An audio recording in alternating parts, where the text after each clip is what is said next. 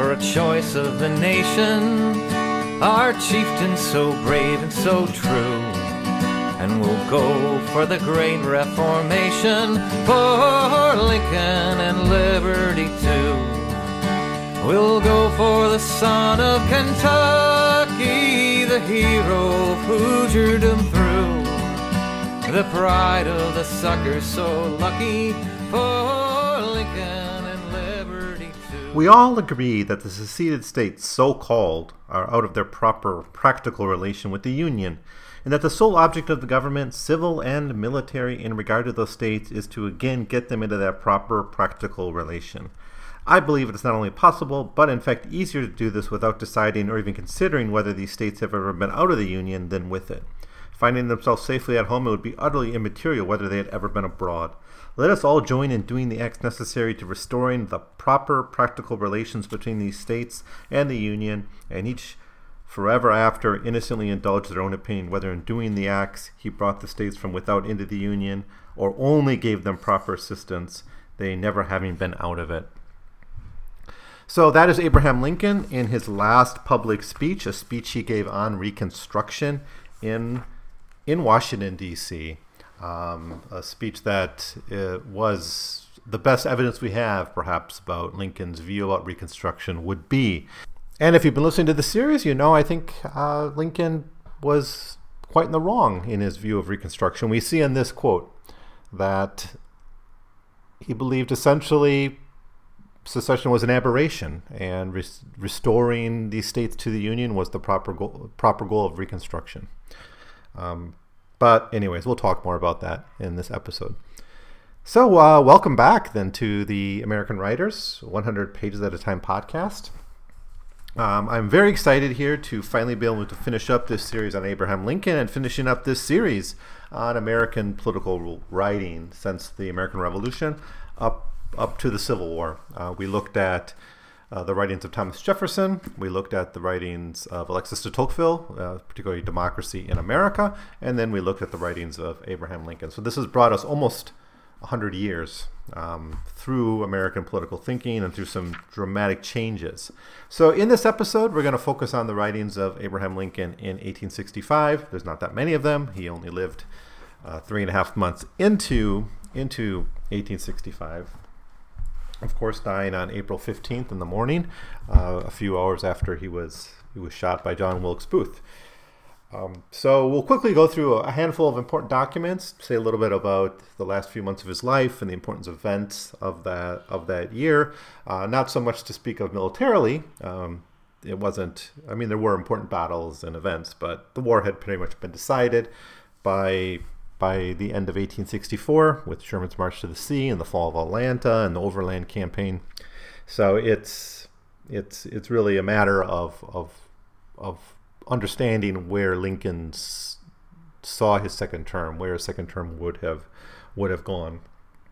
So anyways, let's just jump into it. And then I'm going to, after we talk about these final documents in the Library of American Anthology of Lincoln's writings, I am going to say a little bit about what I feel about this series overall, the whole series, starting with Thomas Jefferson, and what I think are the major themes and what we can get out of reading these two presidents, the writings of these two presidents and one French observer.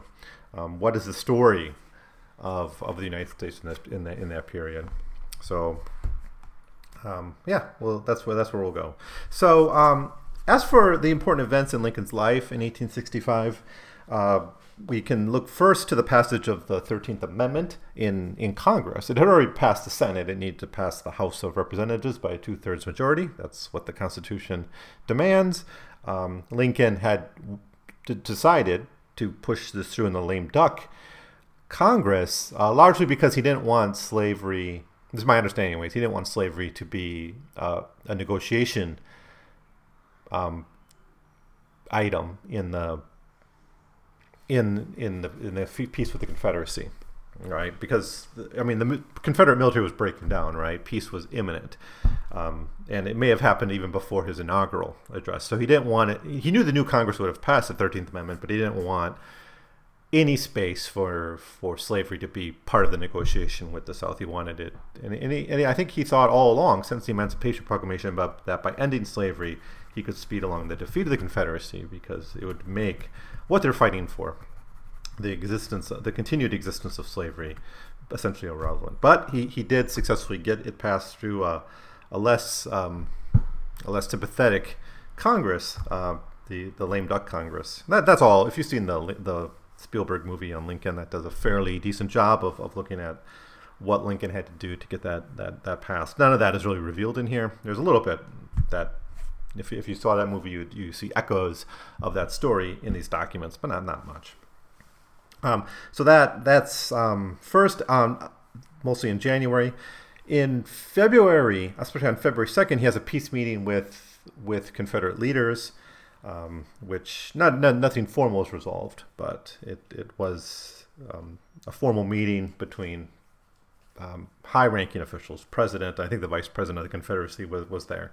So there's that. Not long after that, Lincoln signed a bill that would have created the Freedmen's Bureau. This is a very, very important institution in Reconstruction politics, and if you haven't read Du Bois's Black Reconstruction in America, you should, but it goes into a lot of what the Freedmen's Bureau did in the kind of the lost cause historiography, or the pro-Southern white supremacist history that came out in the end of the 19th century and early 20th century about Reconstruction. The Freedmen's Bureau was presented as just one other corrupt agency in Reconstruction governments.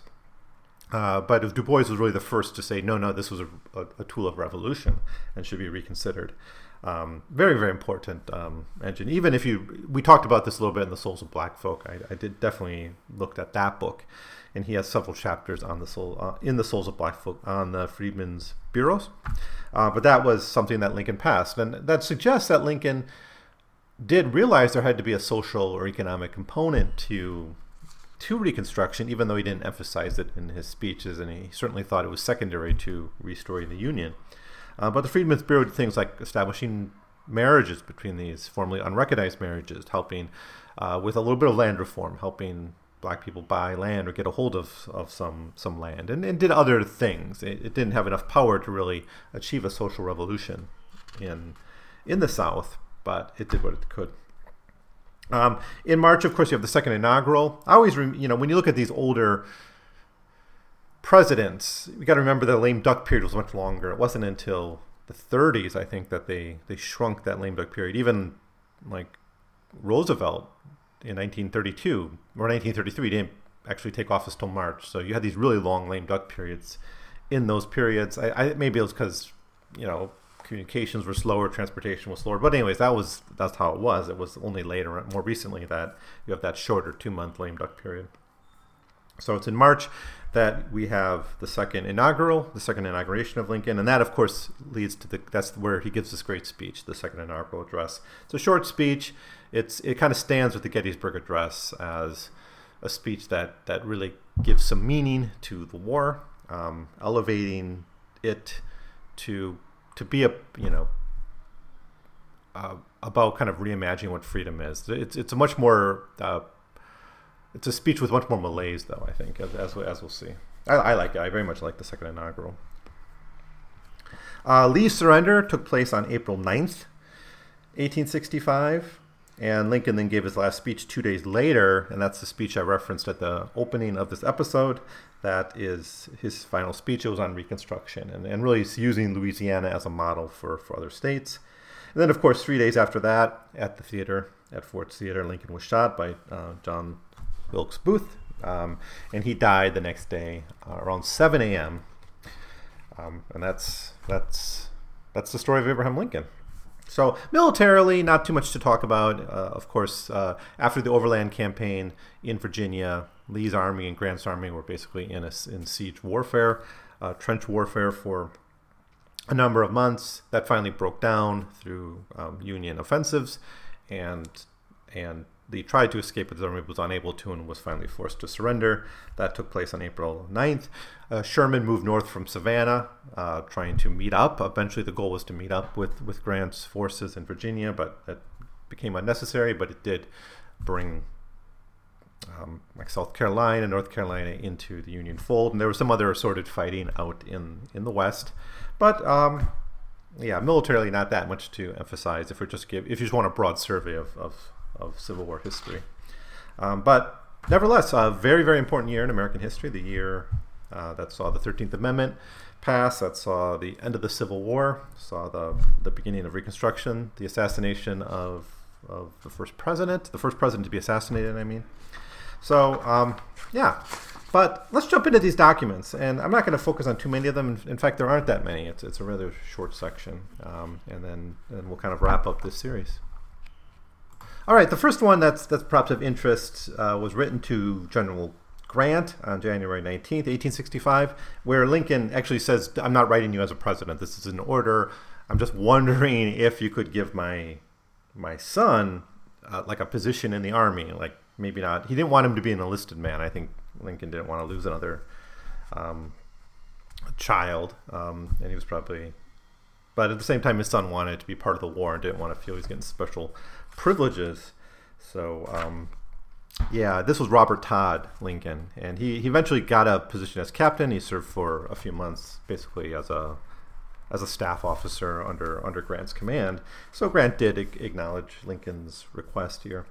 But it's just a little bit of family history. In fact, let me say this now. I've been meaning to do this. I don't really have too many complaints about this anthology. I think it's really good, and it doesn't really need to be longer. But I do think if someone were to pick this up and wanted to know something about Lincoln's private life, I think you'd be disappointed. I think there's some really good stuff in the first volume, especially from the 1840s and 1850s, his relationship with some of his friends, Joshua Speed in particular, his courtship, but very, very sparse. I mean, you can't really get a true feeling of Lincoln's inner life, his friendships, his two courtships, from these documents, right? There's not that many of them. And this is an example of one of the few documents that maybe touch on some of his personal life. And I don't know, maybe those documents don't exist, or they haven't survived, or they're not available, or whatever. Obviously these public documents survived in the archives. So I don't know if that's the reason, but I do think if someone wanted to know more about Lincoln, the inner life of Lincoln, you're going to have to go to a different anthology to get those sources, or maybe read a biography. But that's really my only complaint about this anthology. I think in other ways it's very, very good. It's a very solid introduction to Lincoln's thought. But that's it.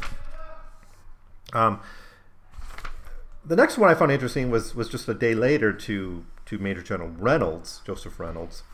And it's some of these issues that comes up with just as the war's dying down, as Confederate territory was being occupied, as armies were using private property of Southerners and even some people in the North, and just the bureaucratic problems of dealing with confiscation.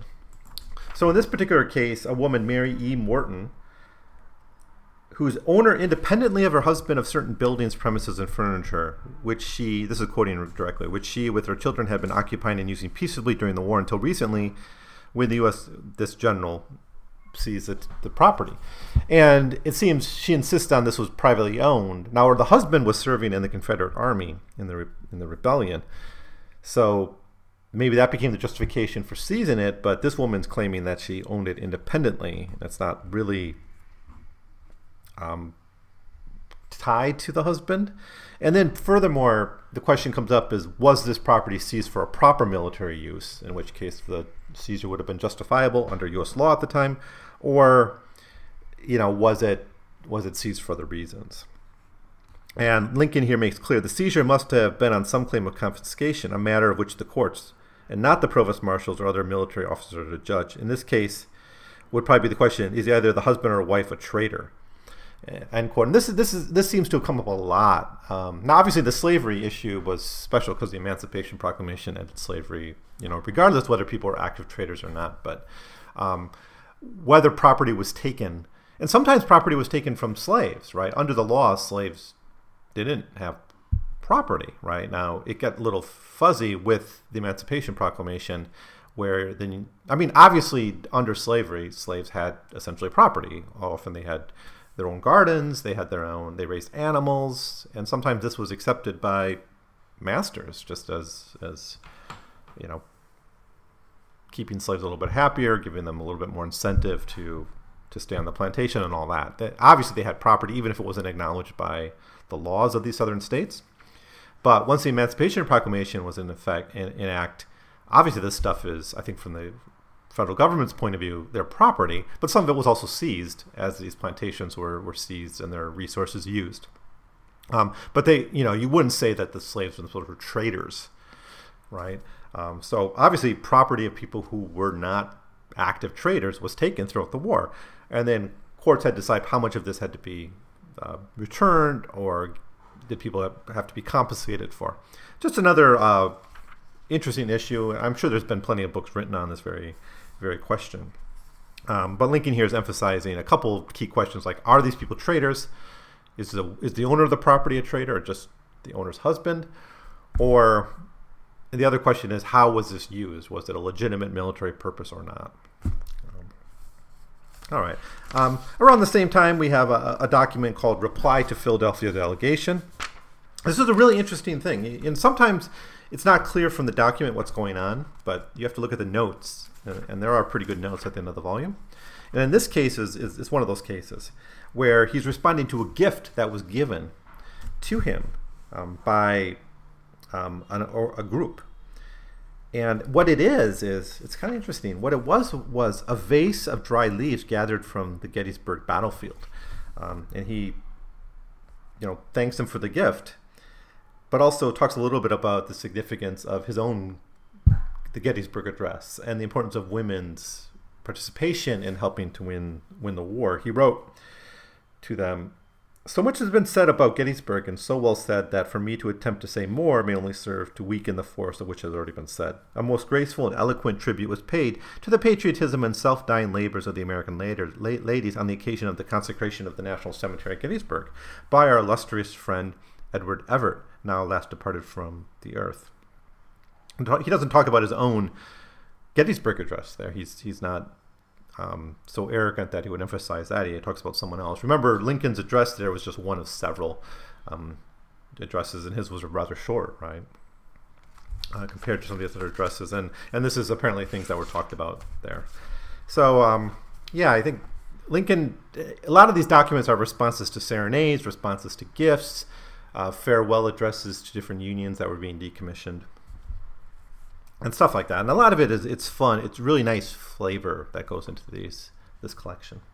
So there's just some documents from January. As for February, we don't have anything here about any documents talking about the work he did to get the 13th Amendment passed.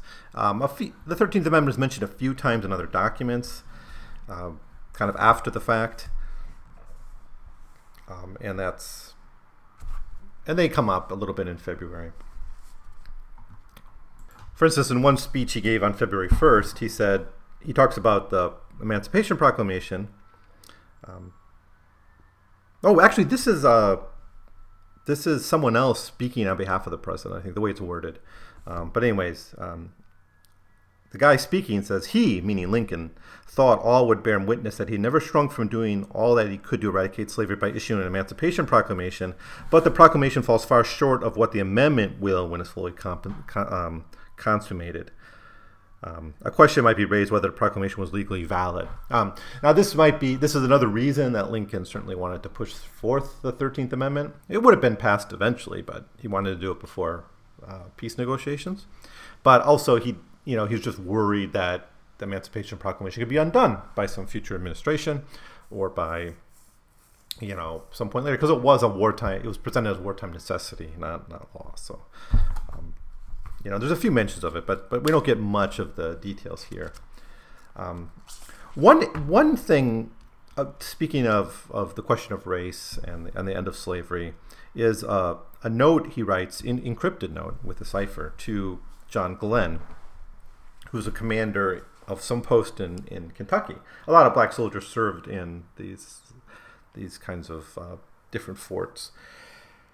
And he writes very tersely to this commander, Lincoln does, "Complaint has been made they are forcing Negroes into the military service and even torturing them, riding them on rails and the like to the extent to extort their consent. I hope this may be a mistake. The like must not be done by you or anyone under you. You must not force Negroes any more than white men. Answer me on this. Quite insistent that if this is true, he wants it ended. Now, a lot of the final pages of this anthology consists of like a report that Lincoln put together on the peace negotiations he had early on, February 2nd, with the Confederacy, and it's kind of his writing interspersed with different letters at the time, and it even talks about the Blair mission to originally have a conversation with Confederate leaders. And so if you want to know the day-to-day process by which this meeting was arranged and accomplished, you can read that. A lot of this was actually dramatized in that Steven Spielberg movie Lincoln, and it seems that was fairly accurate to the events going on here. Now, most important maybe is his conclusion about this meeting, where he writes to Congress, "No other person was present, no papers were exchanged or produced, and it was in advance agreed that the conversation was to be informal and verbal merely. On our part, the whole substance of the instructions of the Secretary of State herein before recited was stated and insisted upon, and nothing was said inconsistently therewith. While by the other party it was not said that in any event or on any condition they ever would consent to reunion, and yet they equally admitted to declare that they would never so consent. They seemed to desire a postponement of the question and the adoption of some other course first, which, as some of them seemed to argue, might or might not lead to reunion, but which course we thought would lead to an indefinite postponement. The conference ended without result." And that's kind of what history tells us about this meeting, that essentially the Confederates did not agree to surrender, and therefore, it wasn't going to happen. It would, of course, be pushed a couple months or a month and a half down the road until,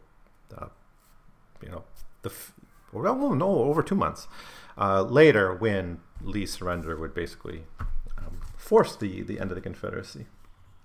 So, but anyways, this document it seems to be the executive report to Congress on this mission. Now, connected to this is Lincoln's instructions to Grant, given on March 3rd, 1864, where he basically tells Grant that Lee is not to make any political demands or concessions in his surrender. It's merely going to be a military one, and he wants to, he wants to keep Lee's surrender to be purely a military surrender. And I don't know how much of I don't really know what was discussed at that negotiation, but that was his instructions to Grant. Of course, Lee would surrender a month later. Now, as for the second inaugural, it's only 2 pages long. I do urge you all to read it if you haven't read it yet. It's really a wonderful speech.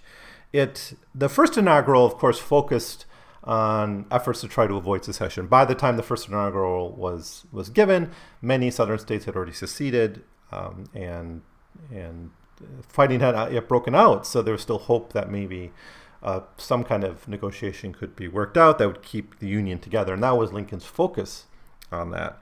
And so that's why he used the language of better angels of our nature prevailing. That's what he hoped. By 1865, it's clear that the better angels of our nature had not prevailed, and the most bloody war in U.S. history was almost coming to its end. And he starts out and he basically kind of reiterates what I just said here, that the first inaugural was about maintaining peace, but that failed and the war came. And then he immediately jumps to the core issue of the war, and that is slavery, saying 1/8 of our whole population were colored slaves, not generally distributed over the Union, but localized in the southern part. These slaves constitute a peculiar and powerful interest. All knew that this interest was somehow the cause of the war, unquote.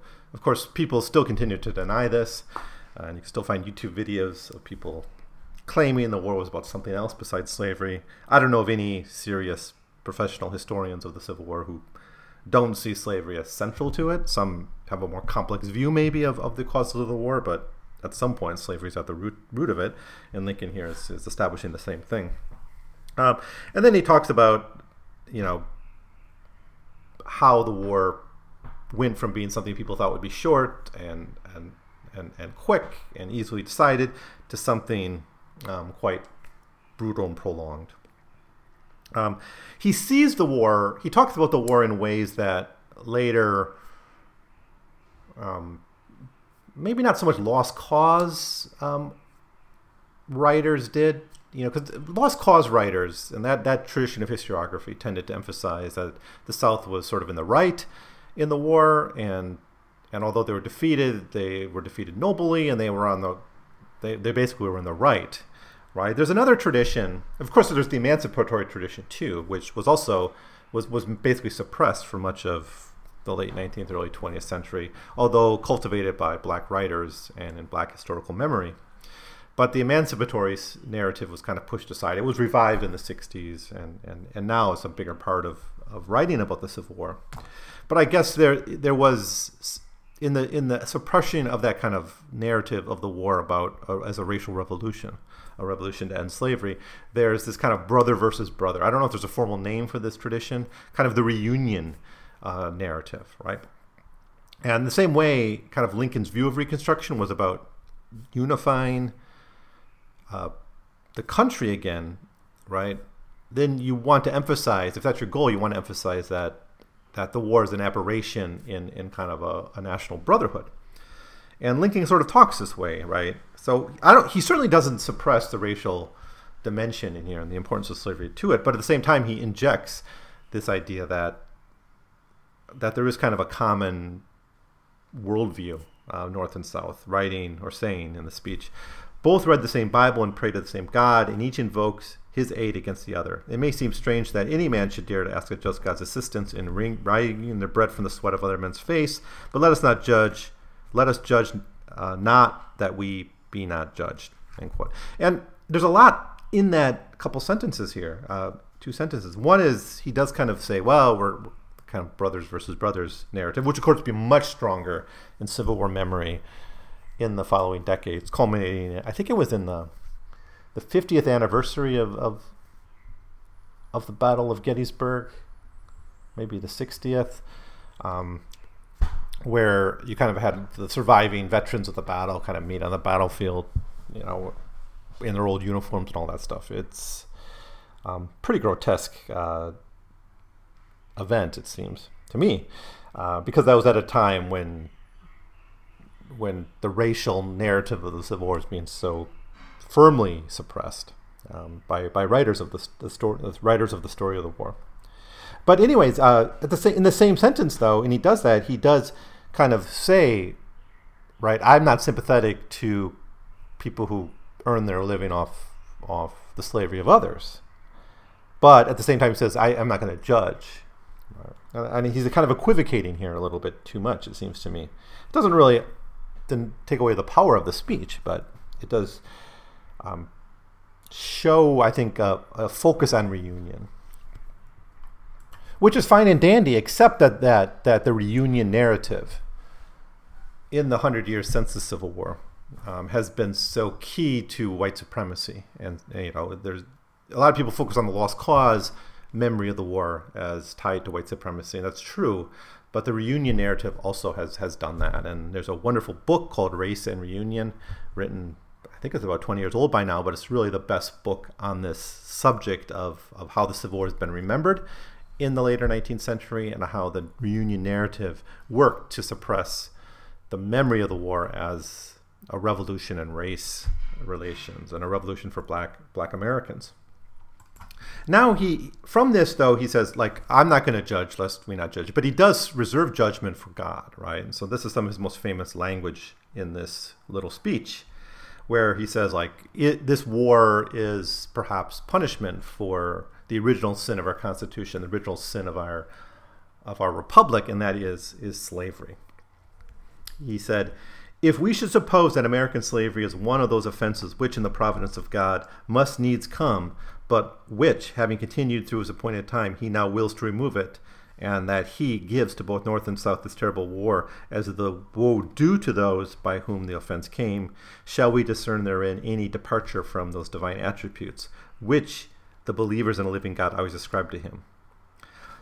right? So he says this is kind of punishment for both sides. So again, I think this is still a kind of a reunion narrative, right? Instead of making slavery a sin of the South, he makes it a national sin that both sides are paying for at this time. And to a degree, I don't disagree that it is a national sin. It wasn't just a regional, right? Slavery at the time of the American Revolution was a national institution, and only slowly did it die down in the North. And even in the 1850s, the debate over slavery was largely about its expansion, not its fundamental morality. These are issues we talked about at length in earlier episodes in this series.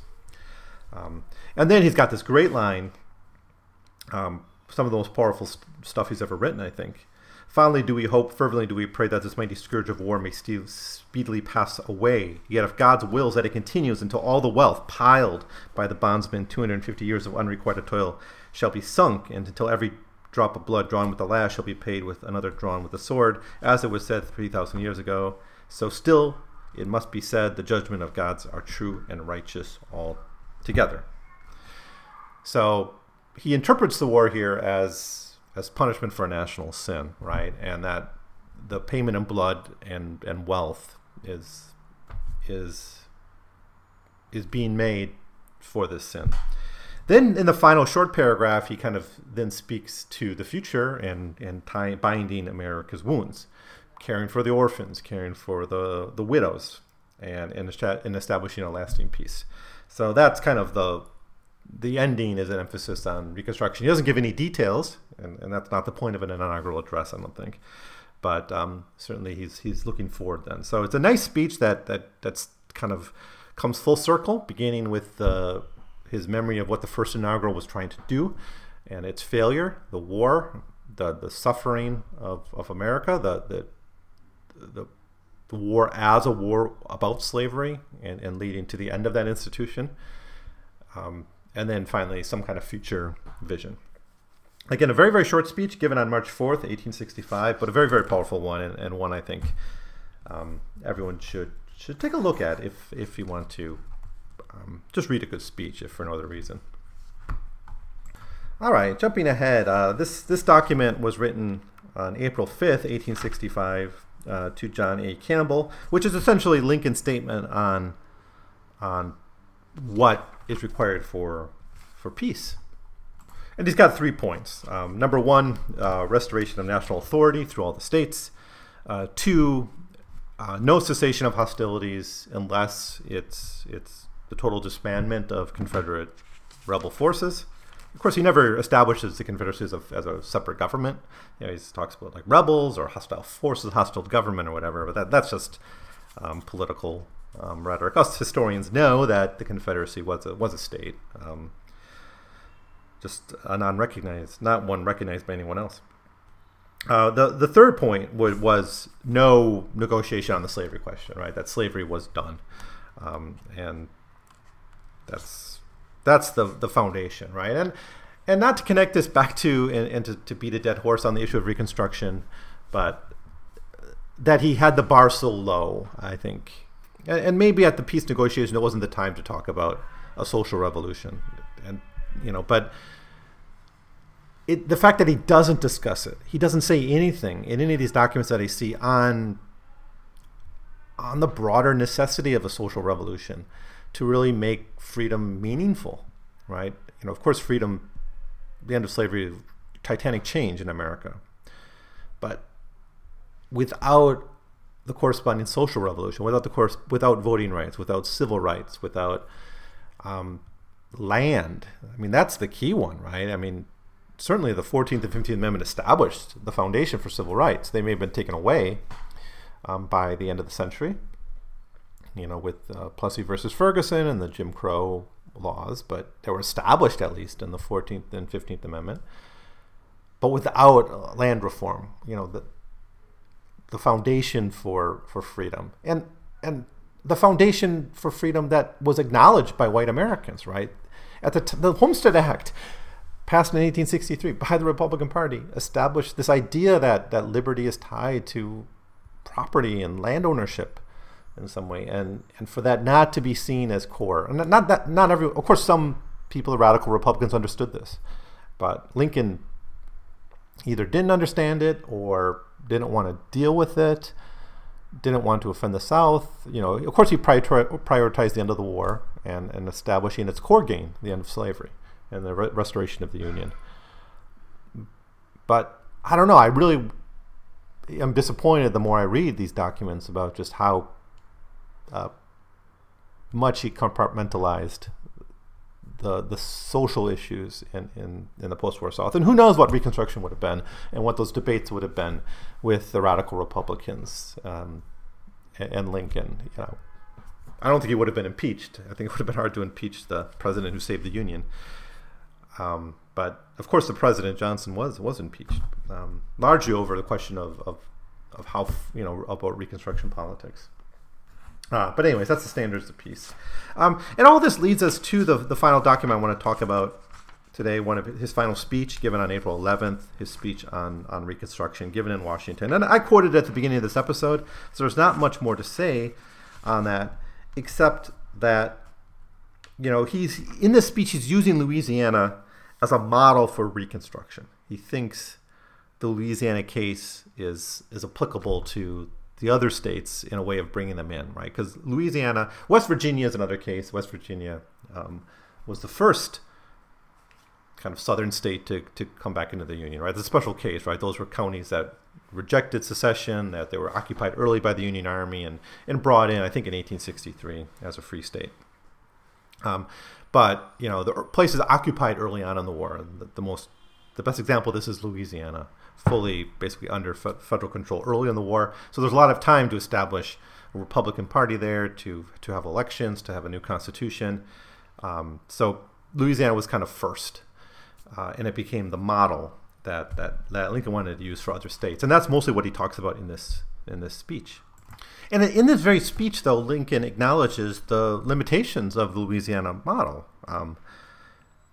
He said, and this is a speech, quote, that I should drop the suggestion about apprenticeship for freed people, and that I should omit the protest against my own power in regard to the admission of members to Congress.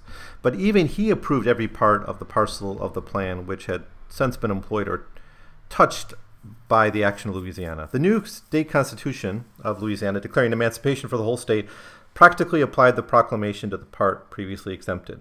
It does not adopt apprenticeship for freed people, and it is silent, as it could not well be otherwise, about the admission of members to Congress, so that, as it applies to Louisiana, every member of Congress fully approved the plan.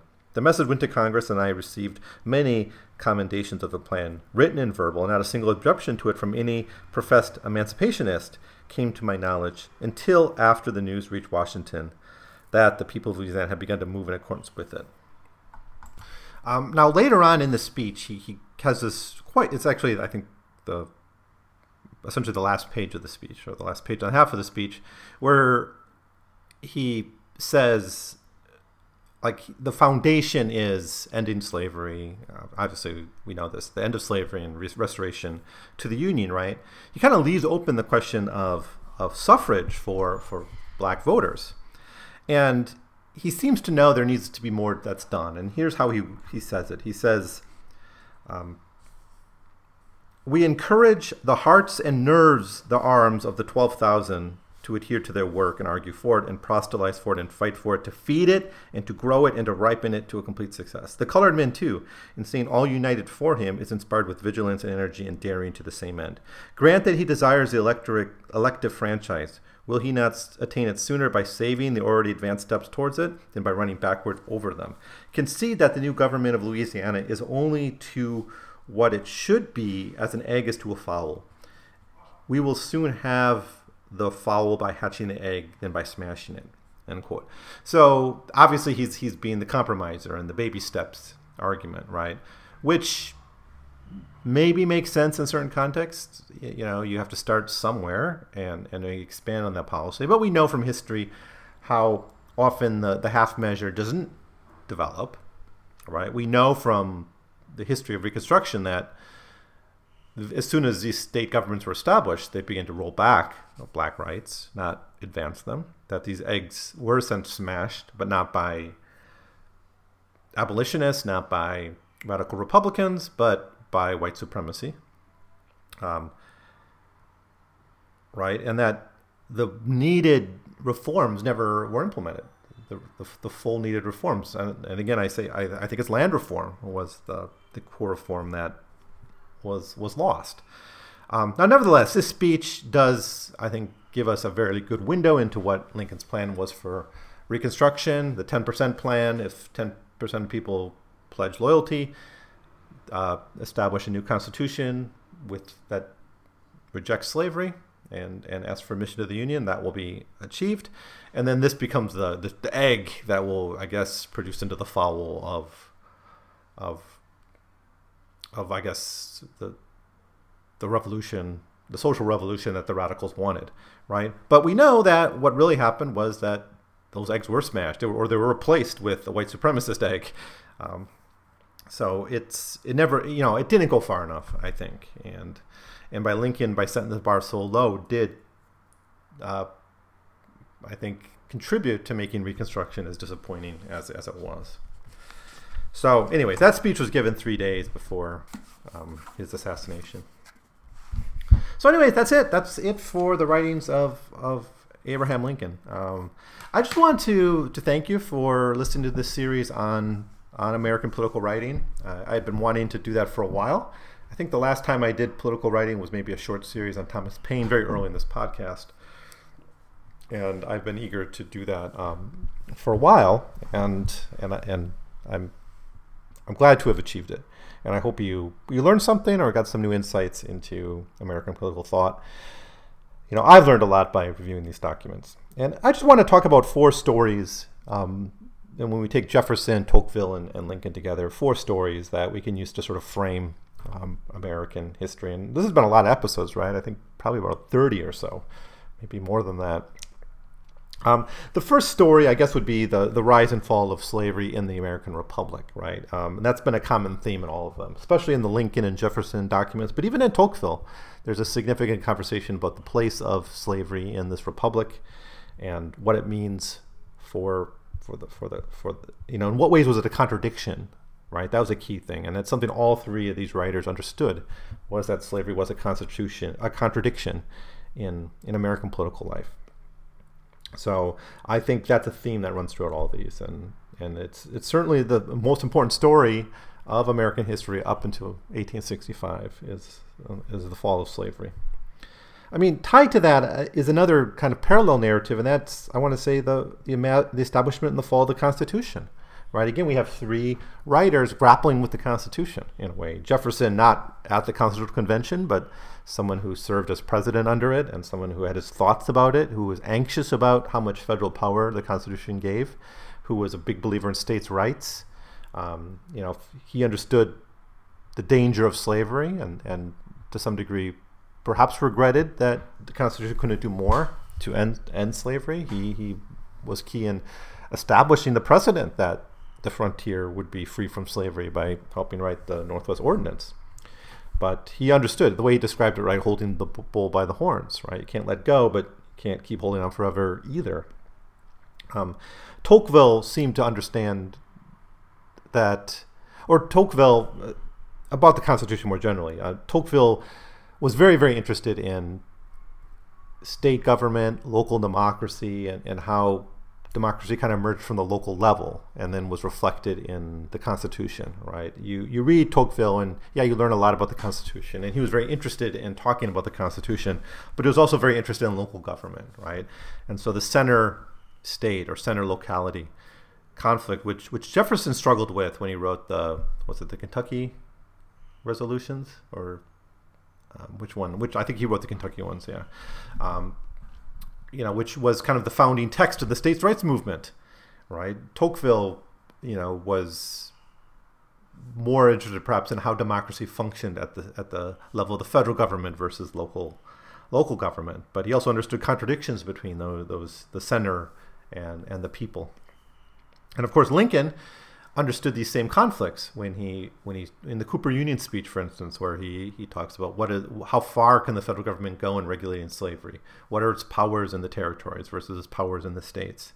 And then, of course, as president during the Civil War, he totally transformed the nature of the relationship between the states and the federal government, really creating a revolution in the Constitution, culminating in the rewriting of the Constitution, for all intents and purposes, in the 13th, 14th, and 15th Amendment. These two themes, slavery and the Constitution, and how they were transformed by this century of history, are really tied together, right?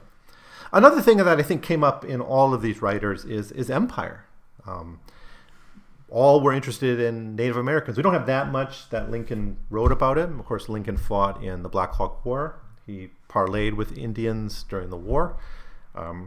But I think more significantly, the long-term conquest of the West by the United States, through the Homestead Act, through the railroads, through the Indian Wars, were all things that were done under Lincoln's watch. And we talked about the mass execution, the largest execution in American history, 40 or so Native Americans killed for their participation in an uprising against the U.S.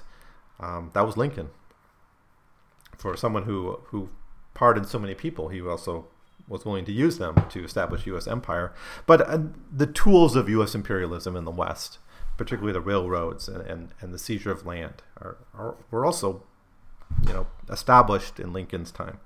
But Tocqueville talks so much about the